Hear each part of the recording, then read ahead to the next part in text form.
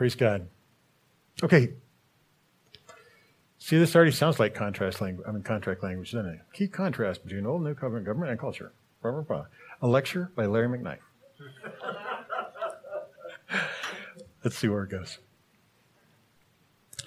Okay, so here are some important areas of contrast in the Old and New Covenants, and the government presents these and other contrasts. I've had some amazing interaction as we've gone through the series, and it's helped me learn, helped me grow, helped me think.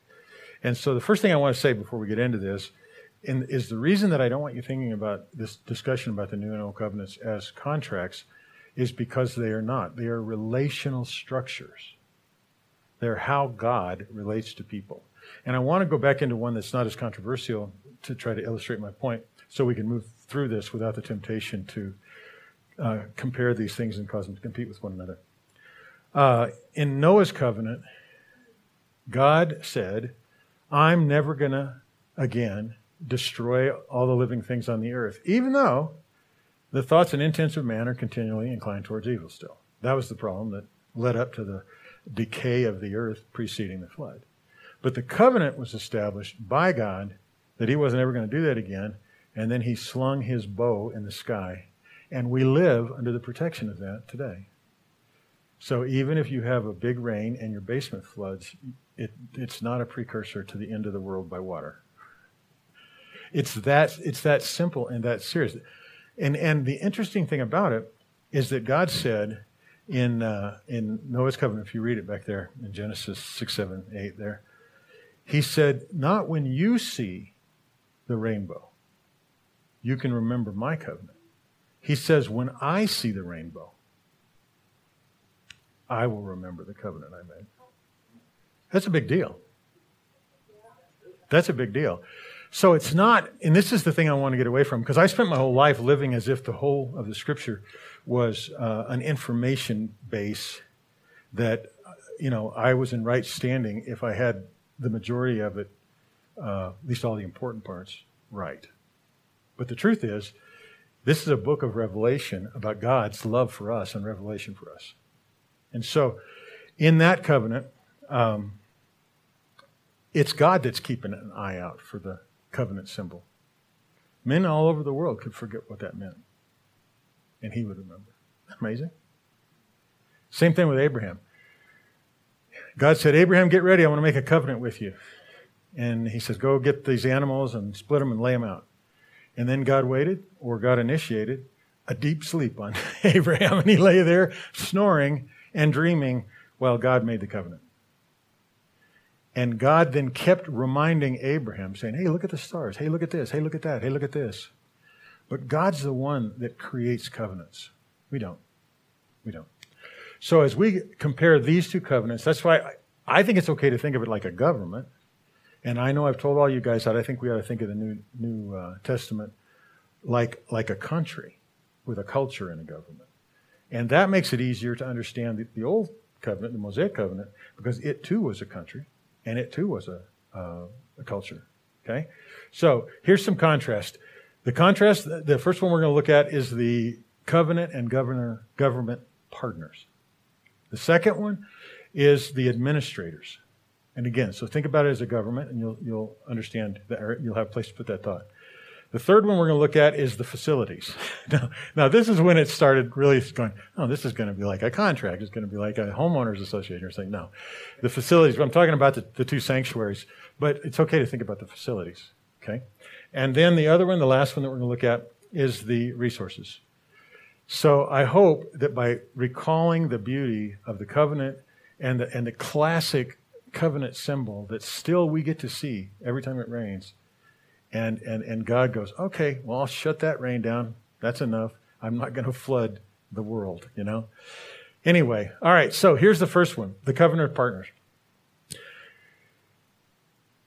In the previous covenant, the partner was Israel with God. Okay? And Israel represented themselves, but they also represented all of humanity. The original intent, all the discussion about God was that you're going to be a nation of kings and priests. And you're going to represent me to everybody else. And there were provisions all throughout that culture, all throughout the law, of what to do with the Gentiles when they came in, what to do with the non-Jews and how to receive them and all that kind of stuff. So the problem with this covenant, they got worked out eventually, was that the human partners turned out to be unfaithful and unable to fill their covenant role. Now, the result of that was a broken covenant. Now, one of the conversations that I had with Holly, and Holly, I was tempted and may still be, to have you come up here and explain what you explained on Tuesday night. But I'm not going to do it unless I really botch it. So if I don't get it across, you come up here and tell me. Tell us, okay? But this was like really a revelation-changing thing that we had a discussion about Tuesday night. One of the things we have to avoid if we are to embrace anything in the Scripture is false parallels and false comparisons. And so we were working through, like we do on Tuesday night, and those of you that join know what it's like. We were working through it, and Holly sits there and she's thinking, and then all of a sudden she starts speaking, and she brought out this reality, and an absolute reality, that one of the things that she sensed that I was struggling with was I was comparing the new covenant with the law, right? But the law is only a part of the old covenant. That means that there could be a number of things in the old covenant that, in fact, like the writer of Hebrews says, is old and is beginning to vanish, but it doesn't nullify all the law. Some of the law wasn't even relevant later in Israel's history as David was taking over rule and stuff like that. So to think of the law as this religious, monolithic that is either all or nothing is a product, I think, of us kind of having an all or nothing kind of salvation mentality growing up in the Western church, where you either accept Jesus and say a certain prayer, and then everything you do didn't matter, and now whatever. But anyway, what Holly said, she just sat there and she said, I think we're making that mistake, that we're not talking about the covenant and the structure of that covenant, and you didn't use these words, but the mechanics of that covenant. Some of those are passing away because they involved a tabernacle and they involved things that don't exist anymore. But the law, all right, so where's the law in the new covenant? Well, it's right dead center in the middle of it. The law. The law is now in our hearts and in our minds. It wasn't abandoned. It was put in here. So the difference between the old covenant relationship with law and the new covenant relationship with the law is probably not the law itself.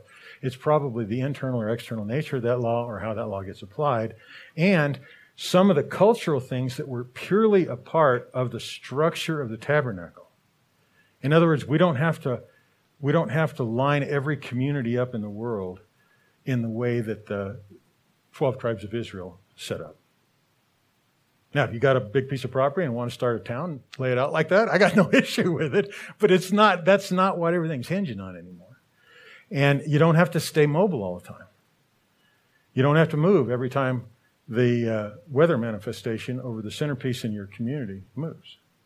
These are all super important things, but they were things about a relationship that, for instance, even the manna stopped when they went into Jordan. But the manna was a part of the ordinances of the formation of the nation when they came out of Israel. Gathered on 6 days, don't gather it on the seventh. If you gather it on the seventh, you're going to get in trouble, blah, blah, blah. So things become obsolete, and it's such a hard word. And we were, vanishing away was one of the words we talked about.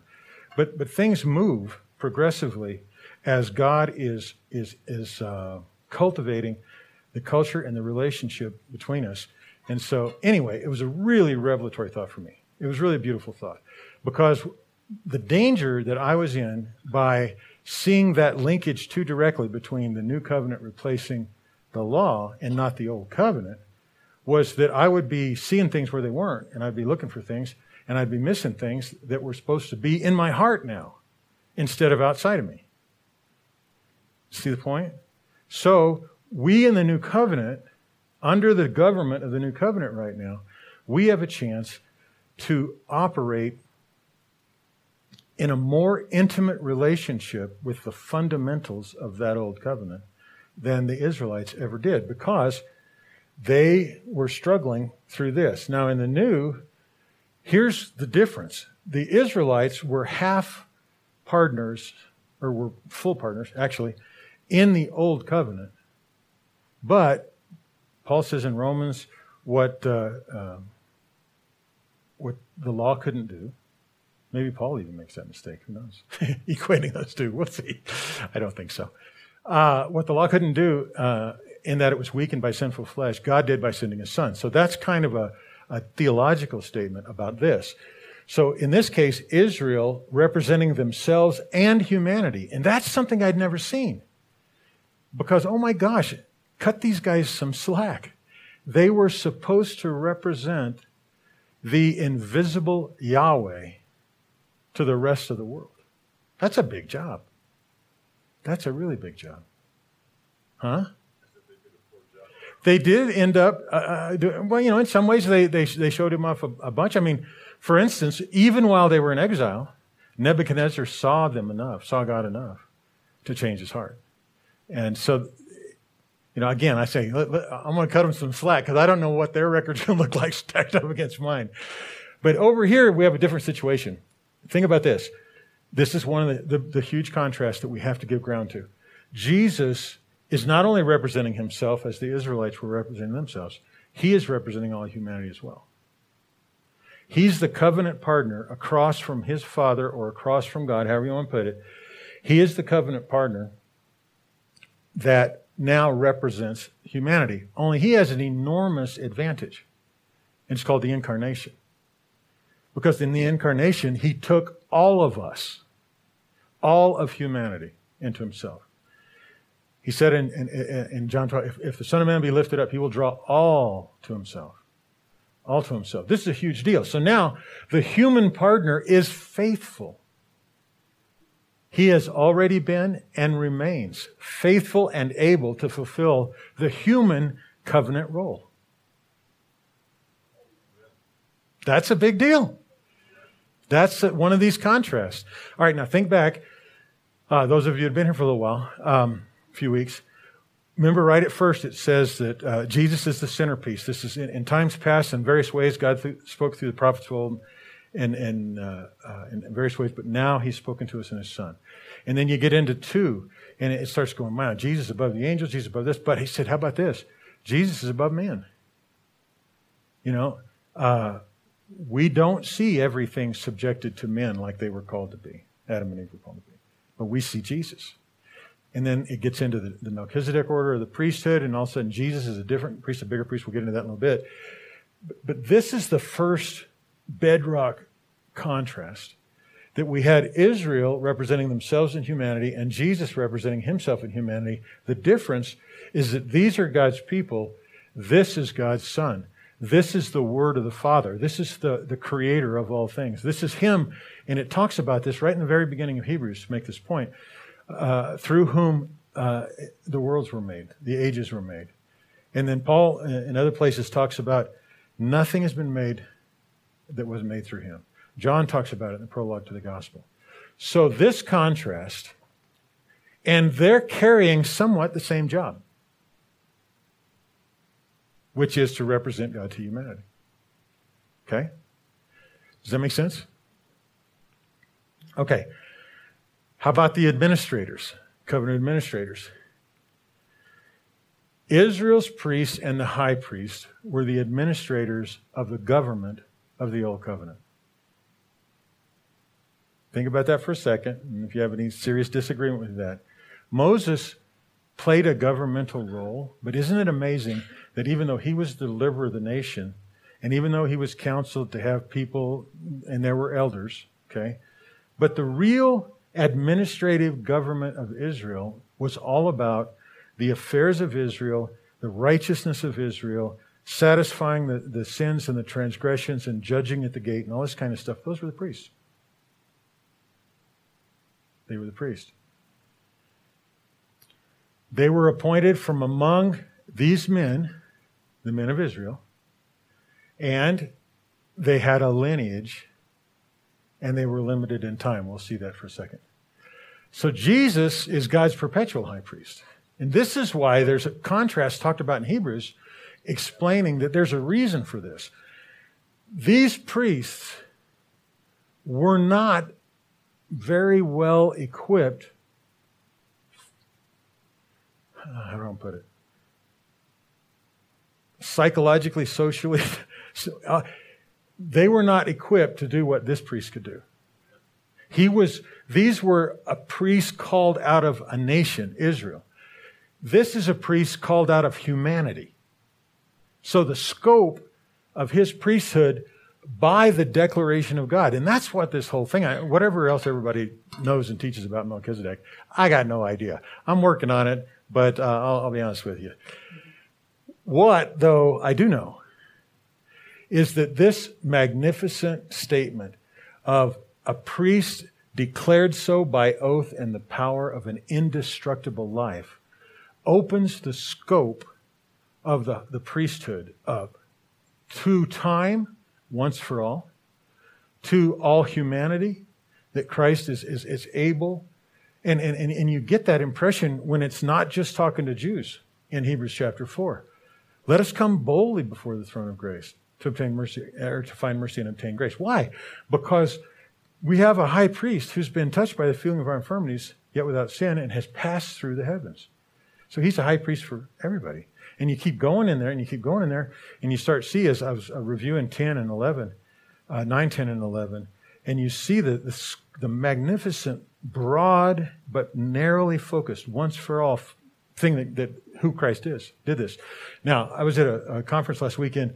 Baxter Kruger was talking. It was an online conference, and I was in my underwear, watching it upstairs. It was very convenient. No, I was in shorts, not underwear. Sorry, short pants. Anyway, he was just hammering the centrality of Jesus as the Creator who came to earth, carrying a relationship into redemption that he already had. He wasn't at a disadvantage. He wasn't on the outside of it the way Adam and the rest of humanity was. He was the Creator now becoming humanity. And so he's starting to get layer after layer of authority as the high priest to bring this stuff back into alignment. So, it's a big deal. Okay, here's some details to this. These priests, by no fault of their own except just being human, were limited by vulnerability to sin and to guilt, and they themselves required sacrifices. So the culture that was this annual atoning sacrifice and all of the various, if you do this, you need to bring this sacrifice on the fourth day. If you do this, you need to, do this offering, and so on and so forth. That wasn't an arbitrary religious thing. That was because the administrators of this covenant also needed sacrifice. They also needed for themselves. They also, now, okay, over here, there's nothing limiting Jesus in the way of personal sin and guilt, which enabled him not to have to keep coming back, but he could make a sacrifice once. He could administer the covenant once, as opposed to here having to maintain that in an annual cycle, a weekly cycle, a monthly cycle, a seasonal cycle. Okay? And so it is really unfair, the way I was thinking about it as a contractual comparison. That's not because what the result of this was doing, which was holding those sins at bay, helping those people have a relationship with God, helping them understand that God loved them and was in their midst in spite of the fact that they had rejected that original plan out of fear. Okay? Now, over here, it's a once-for-all sacrifice, and the implications of that are staggering. And if we miss that, we are genuinely going to miss something amazing. But it means that the sacrifice for my righteousness in any given situation of the violation of righteousness or anything like that, the law, it's always in my past. It's always in my past. It's not like I have to wake up, be convicted, and go. So think about this. The implication of this one point. 1 John 1:9. If we confess our sins, he is faithful and just to forgive us our sins and cleanse us from all unrighteousness. Yeah. That's a different thing than waking up one day realizing I've been sinning and having to go hunt up a way to get that cleared up. It's in our past. That's why one thing can pass away. For instance, exactly, and this was one of the last points that we talked about on Tuesday, a few short years after this was written, the centerpiece of that covenant and government was going to be razed to the ground by the Romans. And part of what this is talking to these Hebrew people, and part of what it was talking to the Gentile people that were coming in and studying this stuff and trying to understand where they fit in the equation, is that in not very many months, you can't rely on this system anymore. It's not going to be there. The priests are going to be gone, or they're going to be dead. The temple's going to be gone and dead, and it's going to be outlawed from happening because of the Roman situation. Yeah, Richard. One of the things that in my earlier walk with God, I was doing this the Israelites doing. I was fearful about whether I had all the sin under the blood. That's right. And so I was constantly going to him, constantly sacrificing, constantly offering myself and forgiving and asking for forgiveness of whatever it was that I was involved in at that time, until I came to the place where understanding that he did it once and it was all, and that was it. Right. Right. Absolutely. Absolutely. And I'd go so far as to say that when you were in that mode, you did still have a relationship. You had the relationship that was initiated by God. But your experience of that relationship, your enjoyment in that relationship, your ability to rest in that relationship, your ability to share that relationship with others, to be a king and a priest that reveals God to the world was greatly diminished. Greatly diminished. So, okay. Now, this is a little bit of why. So, because of the limitations, these administrators, these priests, serving was limited by a lifespan and mortality, and therefore it created a temporary priesthood. It created a temporary priesthood. It wasn't, and this is something I'm coming to understand, and again, a couple conversations with Holly and Jennifer have helped down through the weeks. This isn't a temporary priesthood because of some arbitrary lower ranking thing that was done. God was doing the best he could do with what he was offered by his partners, the previous slide. But it is temporary nevertheless, and the solution to it had to be a perpetual, a permanent one. And so that's one of the other reasons that God reached beyond Israel and beyond the Levites. So the Melchizedek thing, another thing that I don't know about it, but I am getting close on, is we have to keep in mind that neither Abraham nor Melchizedek were Israel. They were not. Not yet. Israel came out of Abraham's loins with his boys. They were humanity. Just like Noah was humanity. Just like Adam and Eve were humanity. And so the new covenant, because of this priesthood, jumps back to embrace naturally all of humanity. Okay. It created a perpetual priesthood, and then down here only offers representative sacrifices on behalf of humanity. And that humanity primarily is Israel. I'm not saying that Israel didn't have times when people came in. Rahab was welcomed in. There were others. Ruth is a story of that. So it's not that it wasn't there, but from an effective standpoint, these representative sacrifices were on behalf of humanity, which at that time was Israel. And it was a reprieve from sin.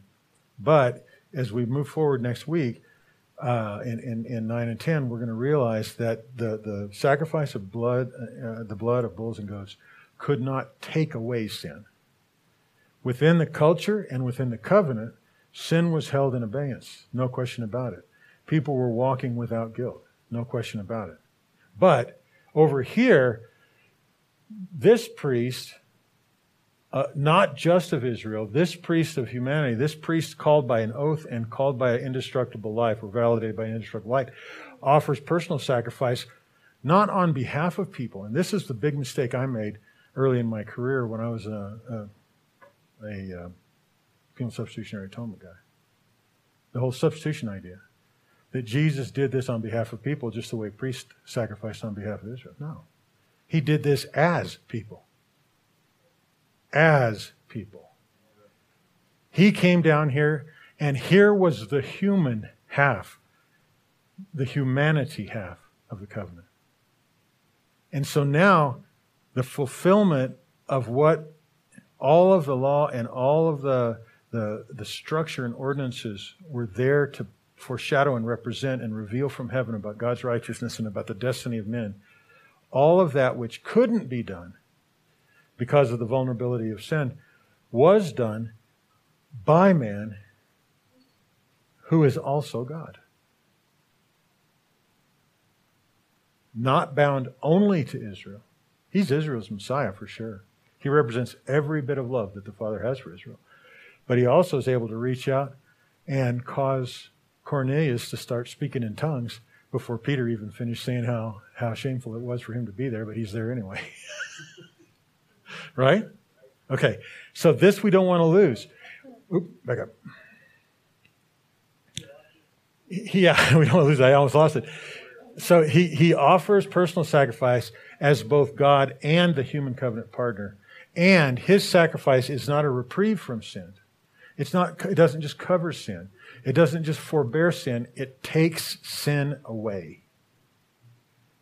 Now that is one of the big things then that we have to understand as we're comparing the contrast between these two covenants. Because in this, the culture of necessity had to be bit on this annual cycle and this regular cycle of managing, dealing with, and overcoming the sin. This is going to be, and I'm not going to explain it now, but this covenant needs to be looked at hard and fresh because it is going to be built around an entirely different cultural objective. Next week, the last verse in Hebrews chapter 9 says Jesus is coming again without regard to sin. And it also says that once there has been a sacrifice for sin, there needs to be no more. Once sin's been forgiven, there needs to be no more sacrifice for sin.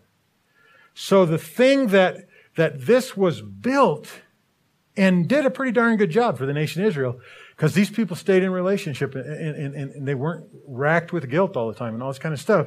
But what this did a decent job about, this did once for all, and now there's an entirely different cultural purpose that we're supposed to be living in the new covenant. And if we don't live in it, if we think that this basically celebrating communion with the blood and the body of Jesus is just to get us off the hook for the sins we committed, we are completely missing the point. Completely missing the point. It's no wonder that the world is little more than a secularized sin management thing through the way the gospel's preached most of the time. And with all my heart, guys, I want us to be different. I want us to have this huge, unexplainable until we get into this, grin on our face and a disregard for how crappy things look when we're dealing with people releasing the goodness of God. Richard has been surprised by it at Burning Man. I mean, God goes beyond all decorum and everything. When I turned the corner up there in Salt Lake in that heroin shooting alley, with the most sincere heart a little pastor can have, I wanted to bring Jesus to those people. I get to the first addict, I look in their eyes, and I have the most overwhelming realization that Jesus, you beat me here. You're here with these folks. You don't need me to bring it. You need me to pick them up and encourage them and hug them and let them know. Listen to their heart. Listen to what he's doing. Anyway, that's why. That's why, because the purposes of God to restore humanity to the glory plus the maturity that Adam didn't have, the glory that he lost, but the purposes of God flowing down through history is taking a big step forward for humanity. And it's the fact that all that this allowed for has been done once for all here. And now, all the time, the energy and the genuflection and everything that we spent managing our sin appropriately prior to this appointed day, that time now is free to be given to living as a son, as something. And that's what we're trying to study this for. That's what we're trying to figure out. Make sense? Okay, how about the covenant sanctuaries? This is just us. This covenant centered around a sanctuary on earth. Now, that sanctuary on earth was connected with heaven because Moses was said, build everything according to the pattern. but it was a sanctuary on earth. It was built after the pattern of heaven. It was located on earth, and it was ordained for a time. I was going to put, it was designed to change. Maybe I did. We'll talk about it later. But it was. Think about it. At one point, it was a tabernacle that was taken down and moved around. And then in Solomon's day, there was a temple built. And then after that was damaged and destroyed, they built another temple in Ezra's day. And everybody cried because it was so much less than what they remember Solomon's temple and foundation back then. And then that temple, I think, if I know the history, kind of existed through the time of Christ in Israel. And then it was raised. And now the Scripture's talking because of this covenant and because of the non-limited way, it's talking about we're a temple of the Holy Spirit. It's talking about these things happening in our heart. All right, so the pattern preceded the image. And this is another thing that I want you to get about the covenant. This was built after the pattern of heaven. That's the pattern that preceded this image. It's located in heaven, and it seems to be ordained for the ages. Now, I will be honest in that I don't know I can absolutely tell you that. But I think that when we read in Revelation about the New Jerusalem coming down and the Lamb being in the center and God being in light and all this kind of stuff, I think we're going to encounter that heavenly construct. I think it's coming from heaven to earth. Now, I don't know, and there's not a great description in Revelation about the way it was laid out and all this kind of, and I don't know about that. But I do know that in Hebrews it talks very specifically about things that were there, like Jesus pouring his blood out on that altar and so on. So I think there's a good chance that that which was the pattern is going to be manifest in the new heavens and the new earth in the day that those appear. But here's some particulars. This was able to process temporary sacrifices and worship. They were temporary. They needed to be redone next time you had an issue, and they needed to be redone annually. This one was able to receive the once-for-all sacrifice and the worship. Once for all. Now, if Jesus had somehow come incarnate, been offered up as a sacrifice in this tabernacle, would it have been able to process that? I don't think so. I just don't. I don't think it was designed for that. This tabernacle offered limited access. Oh, you got a question? Yeah, go ahead and just pull that mic down a bit. Yeah, I'm finally going to have enough guts to ask this. Go ahead, sure. So is it once and for all, or is it once and for only the ones that did altar calls and came to Jesus?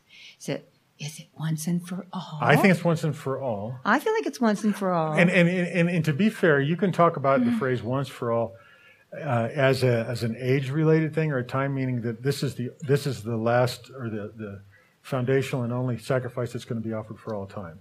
And there are some passages that talk about it like that. They say if you go back on this, then you can't re-crucify because it was a once-for-all deal. Personally, I believe it was like the other thing, that we're a lot of doctrinal scriptures in Paul's writings and so on, that he died for all. Corinthians says that he reconciled all, that God was in Christ reconciling the whole cosmos to himself.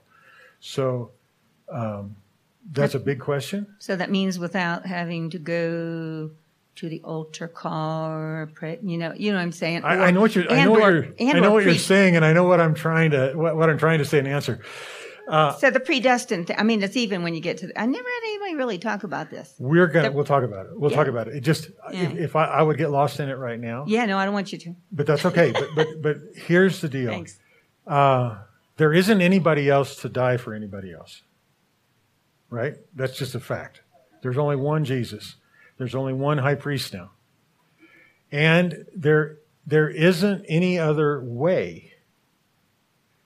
But that's good because Jesus said, I'm the way. And there's no other place where there is life and immortality. Jesus is the only one to have life and immortality.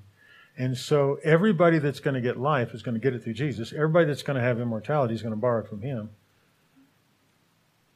So it's a question of how and when, and then a couple other complicated ones that we'll talk about later. Yes, Ronnie? Would you be willing to say once for all, for everybody? Yes, no question in my mind. Jesus died for everybody. If you're a 5-point Calvinist and you want to find sympathy in me for predetermined election, all that, I just can't believe it anymore. I don't believe it anymore. I never really believed it. I just held my nose and wrote the right answer on the test. But anyway. All right, let's get back to I don't mind the question, and it deserves a lot of time. So this was able to process temporary, that's once for all. This offered limited access to God. Limited access. Now, it offered essentially almost all the access there was to God. It wasn't, because I don't think Rahab, for instance, ever came to the tabernacle before she heard God speak to protect those guys. So God was still out doing everything. Matter of fact, if you read really carefully, the dialogue about God and everything crossing the Jordan, God, one of the great testimonies of Rahab is that our leaders have been terrified of you for almost 40 years. Why? Because they heard of the great things you did. God was in there, and God told them before they messed up with the spies and everything, He said, I'm going to bring you in. You can't bring somebody to a place you're not. So God was in Canaan before the children of Israel were there. But they didn't see Him. They saw the walls and the giants, and that's an issue. And this is that same old dialogue about God can make this enormous preparation, but we still have to go through it. It's just, with all my heart, I believe it's not as restrictive, not as narrow, not as exclusive as we've been led to believe most of our lives in Western Christianity. God is working hard. Death does not have the authority to keep Jesus from presenting His Father. It just does not. And there's no scripture that says it does. No scripture that says it does. Hey guys, David, good man. All right. This idea of limited access versus unrestricted access. First thing that happened with the sanctuaries when Jesus died was what? Veil was torn from the top to bottom. The defining point of limited access was torn. Isn't that cool? That's why it was okay. And I'm sure a bunch of first century Jews didn't think this. That's why in the overall scheme of things it was okay for the temple to go away.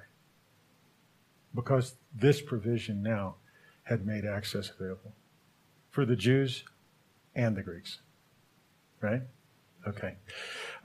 It's designed to be subterranean. Yeah, that's what I put. So I already went through that, and this one's of eternal design. I think will be coming. Okay, now, resources, our last point. I think it's our last point. The one thing characteristic of resources in the previous covenant is it was external. They were external. The sacrifices came in from the flocks of the people. The gold was given in an offering to make everything. Does anybody know what manatee skins are? Are they like really those seal thing manatees? Okay, never mind. Yeah. I mean, I don't know. All right, so both law and the relationship are mediated outside the individual worshiper and community. So this is a bit of a technical point. Let me just make it. In this covenant, both, not just the law was external, the relationship was external as well. And that led to some things. The relationship was external. And it was mediated by priests. If you were a good, righteous Israelite, you couldn't just walk into the presence of God hanging there between the cherubim. Now, there is an interesting thing about that I am now totally confused about, which I'll talk about in 30 seconds. But do you understand what I mean by the relationship being mediated by somebody? Okay. Over here, neither the law nor the relationship are external. They are both internal. The other scripture that I've always used to support the way I want us to think about the new covenant is the one in Ezekiel, that I'll take hearts of stone and I'll make them hearts of flesh. So,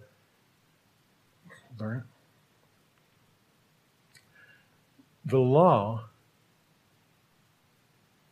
wasn't negated. Now I know I have to study more what the law is, because there are certain things, that I don't think continue to apply. I was thinking about messing a friend of mine up that was teaching a couple weeks ago, because he said, that like weird doctrines that come out of the Bible, like having slaves, and I knew how to find the one where it says you may buy slaves from the pagan lands around you. I don't think that's still a part of what the objective of God is in building the community and the family. But so there's ignorance on my part in study that has to come, but this I do know. I know that the best that this had to offer, as passionately as God wanted to be their God and be their people, it was a relationship that they got to see as the cloud or the light were over there, and that the priest mitigated. It was external to the average life of the Jew. This is totally internal. The criteria in 8 is that the law is put in our hearts and written in our minds. I will be their God, and they are my people. Not by work, but by declaration. The law was in possession of the priests at one point. It is no longer in the possession of me. You don't need priests to mediate to you either your relationship with God or the Word, the law. Now, there are teachers, and they're gifted to help. They're not gifted to control. In Ephesians, he says, there are apostles and prophets, evangelists, pastors, teachers, until we all attain to the fullness and the measure and the stature of the glory of God. I think all of us that have been in charismatic and third wave stuff long enough have seen where those gifts inserted in based on this covenant as if they were a replacement for priests, as if apostles were a replacement for a priest, have gone bad in every single case. And there are inexplicable scriptures, like the one in John where it says you have no need for any man to teach you because you have an unction. That can only be fulfilled over here. All the lessons that I taught at the beginning of this whole Find Your Voice thing a couple years ago about learning to listen and don't be afraid of the voice in your heart, it can only exist over here. Because God didn't have access to hearts in the same way. He didn't abide in them in the same way that the Spirit is able to let that happen. And so, like Jen last week, I was so touched by what you said at the end, that we can just keep coming freely because He really is for us. Now, is He more for us now than He was for Israel? I don't think so. But I think that the culture and the system allow for this incredible intimacy and interaction and trust and faith. And part of the reason is because sin's been dealt with as a foundational principle, not as a management principle. And that's what we've got to, we cannot afford to lose that. So the law was in possession of the priest. Here, the law is in the hearts of sons. And while it acts as a guide and it acts as leading us into righteousness, and it's surely used by the Holy Spirit to convict and so on, it's not a weapon against our intimacy, ever.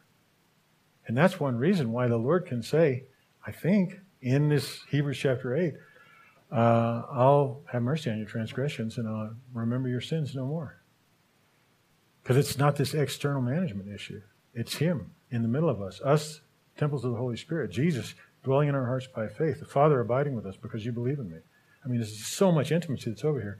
Second, the presence of God is seen and managed in this covenant at a distance.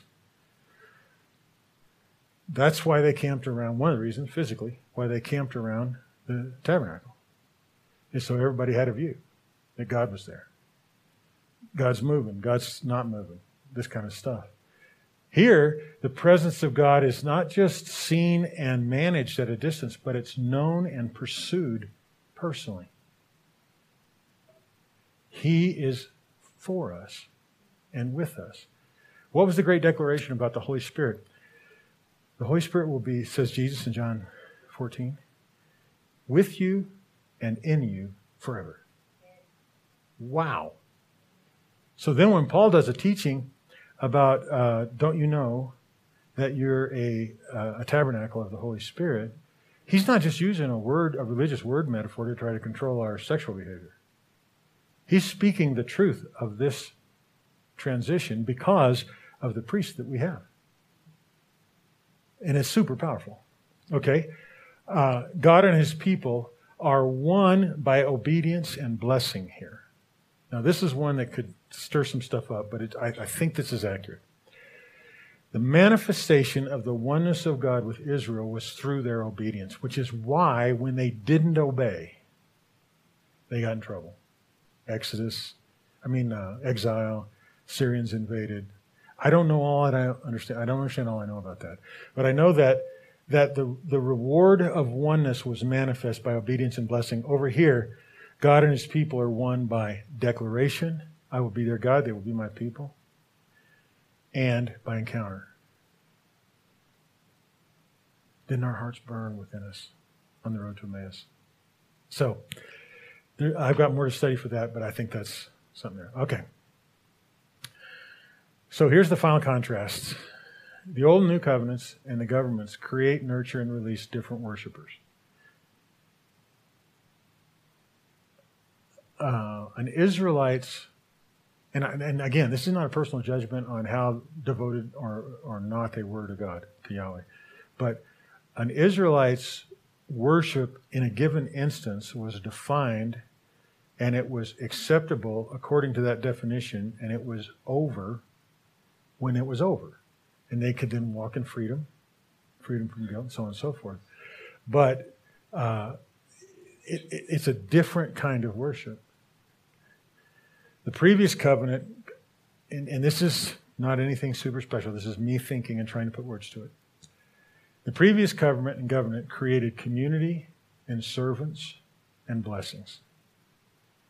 And I think that most of the Israelites thought this way. They thought of the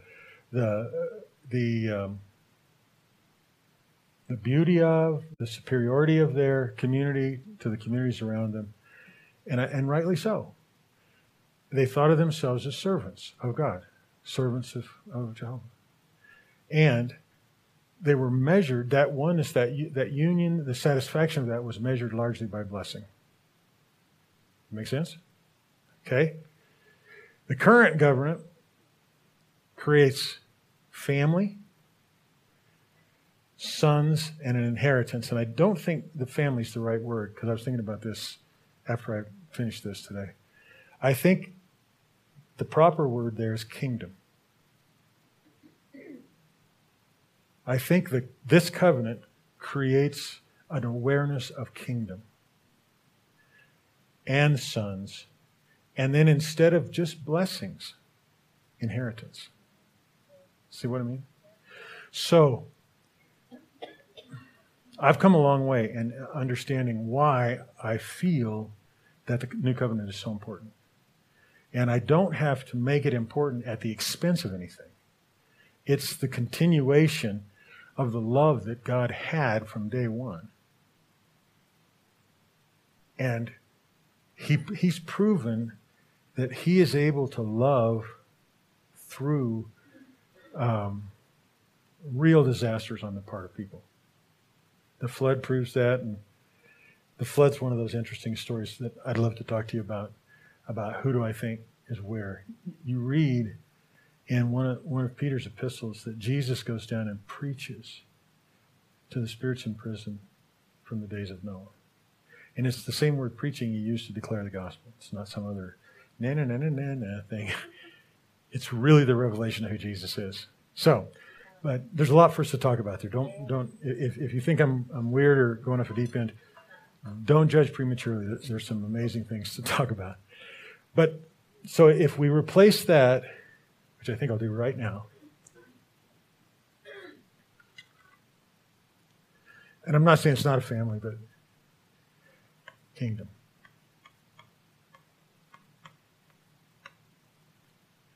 That ties it more back into what the ministry of the gospel looked like as soon as Jesus got cut loose after baptism. Is to pronounce kingdom, produce sons, and to declare inheritance. Make sense? Cool. All right. Last page, and I've gone long on this. This was definitely kind of a teachy thing. So, Those of you on Zoom, feel free to speak up. Those of you in the room, there's a mic over there. What are some life manifestations of this? Got a question? Okay, Richard. One of the things I think that we don't understand is what kingdom means and what that all entails. Mm-hmm. And that would be a cool study to I would in go itself. so far as to say that if those three are in any way an adequate representation of what the new covenant presents us, we don't really know what kingdom means. We don't really know what sonship is. And we really don't know what our inheritance is.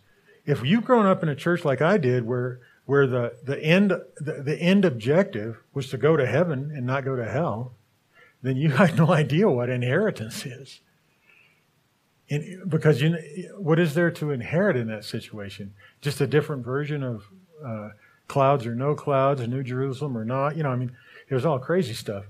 But if there's relational things that keep going on, if there's a full-fledged manifestation of what it means to be in Christ, to be a son of the kingdom, wow, then there's some neat stuff going on.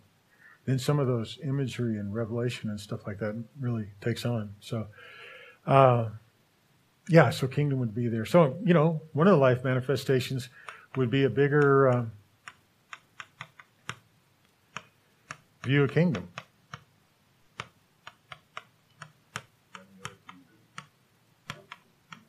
Kingdom, sonship, and inheritance. Yeah, as soon as you were talking about the life manifestations, I was thinking of freedom growth. Body, soul, and spirit. Just knowing that you're not caught up in the law, having been a stage in my life where I was caught up in the law. Yeah. And just knowing that, believing and knowing that he loves me and the freedom that I have for that and all the growth that I had thereafter was wonderful. Real practical freedom. Yeah. And then, Tim, I would suggest that you probably weren't caught up in the law because you weren't being forced into the law. You were being forced into religious rules. Right. That people made. Not like the law. As a substitute. Yeah, no, of course, when it's enforced like that. Yeah. After the conversation that I had with Holly the other day, I realized that I had pigeonholed the law into a definition that didn't really allow me to understand what it meant at all. Because one of the first criteria in the new covenant is that I've taken the law which was external and I've put it in your heart. Well, why would he do that if there wasn't supposed to be interaction with it somehow?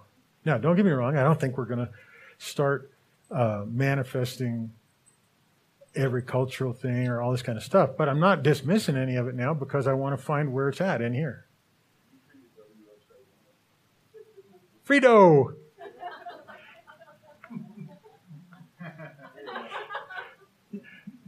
Yes, Miriam. Janet, a couple of weeks ago, I don't know how she got it, but she gave it to me about, we know we're peculiar.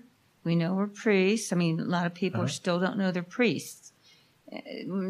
I'm just talking from my experience, but anyway. Right. So do you think if we realize somehow that we're kings, that we'll figure out what kingdom is afterwards? Yeah, that could be one of the. I think it's probably a deal. Sure. Well, how many people do you know that know we're? I don't know. Yeah, if you think that the end goal of everything's a business, you're probably going to think yourselves in terms of a CEO or something. But if it's a kingdom, maybe there is. Are we kings? What was the answer? Because it was a question that you posed. Oh, about kings and priests? Yeah, are we kings? Are we kings? And technically, here's what I think. I don't know. I think so, but what the Bible actually says is that he has made us into a kingdom of priests. And a lot of translations shorten that and say he's made us into kings and priests. But if you really look at the words, it says a kingdom of priests. And I don't know, but we're also in Christ, who is the King of Kings. And so who is he a king of? And we're co-heirs, so that goes back to the idea of inheritance and kingdom. So My confusing answer on the fly is yes, I think we're kings, but I don't think it's because it's just of an arbitrary appointment. I think it's because we're co-heirs with Christ and we live with Him. Yes, Vicki. So a life manifestation that I think we have now, as opposed into the old, is that we have the face-to-face relationships. Face-to-face? Yeah. Okay. Hey, Dave. I think another manifestation of that is the word, and this is that has been dealing with me on for the week, is safe. We are safe, especially as we see the turmoil around us, stuff like that. In this kingdom, it's like being in this vast fortress of impenetrable walls. We're safe.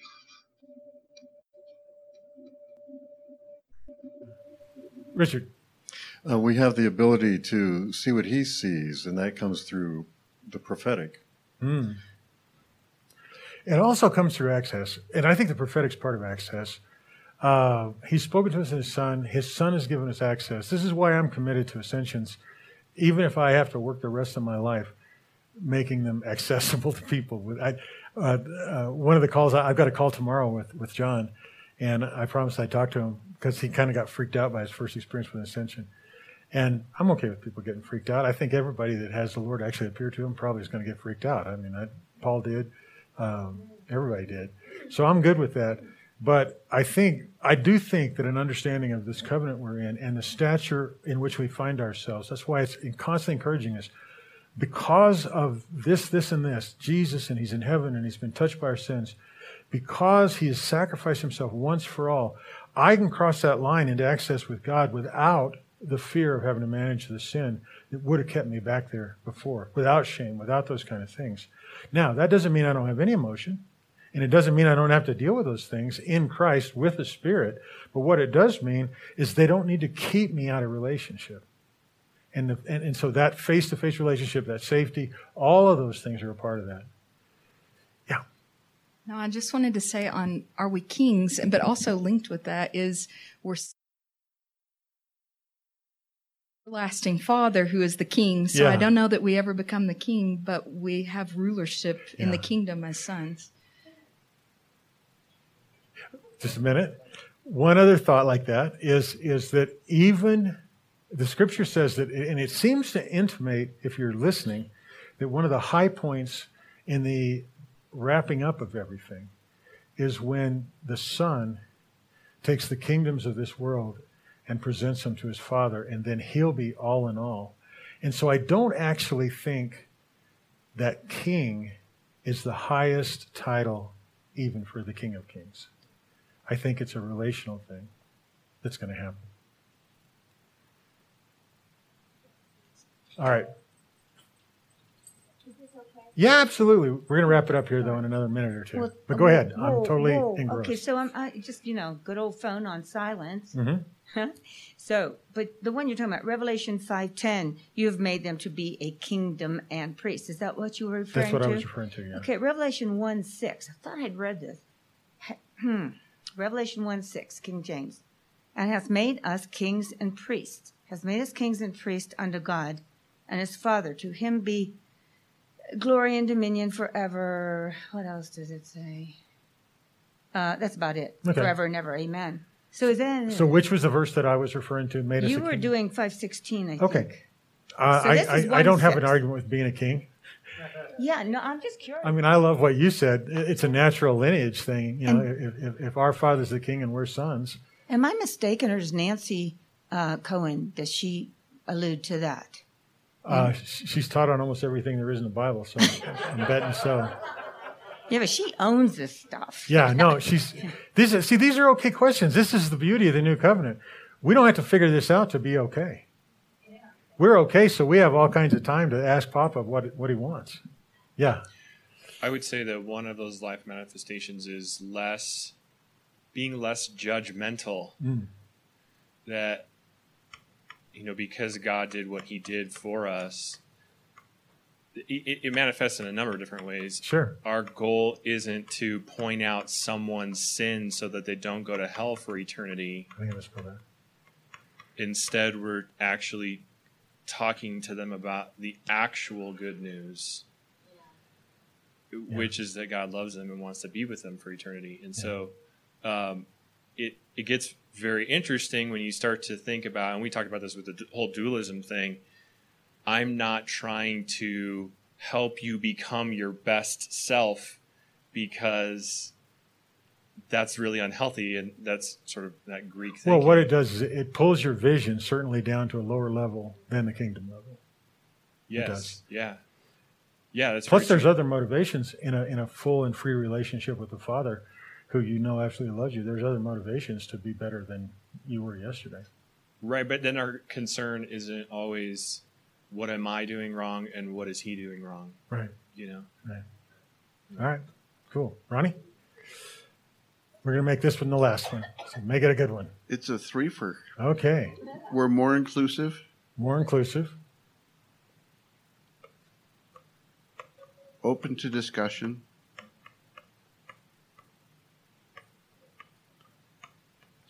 Open to discussion. And see God as bigger. See God as bigger. Okay, let me ask you a couple questions about this.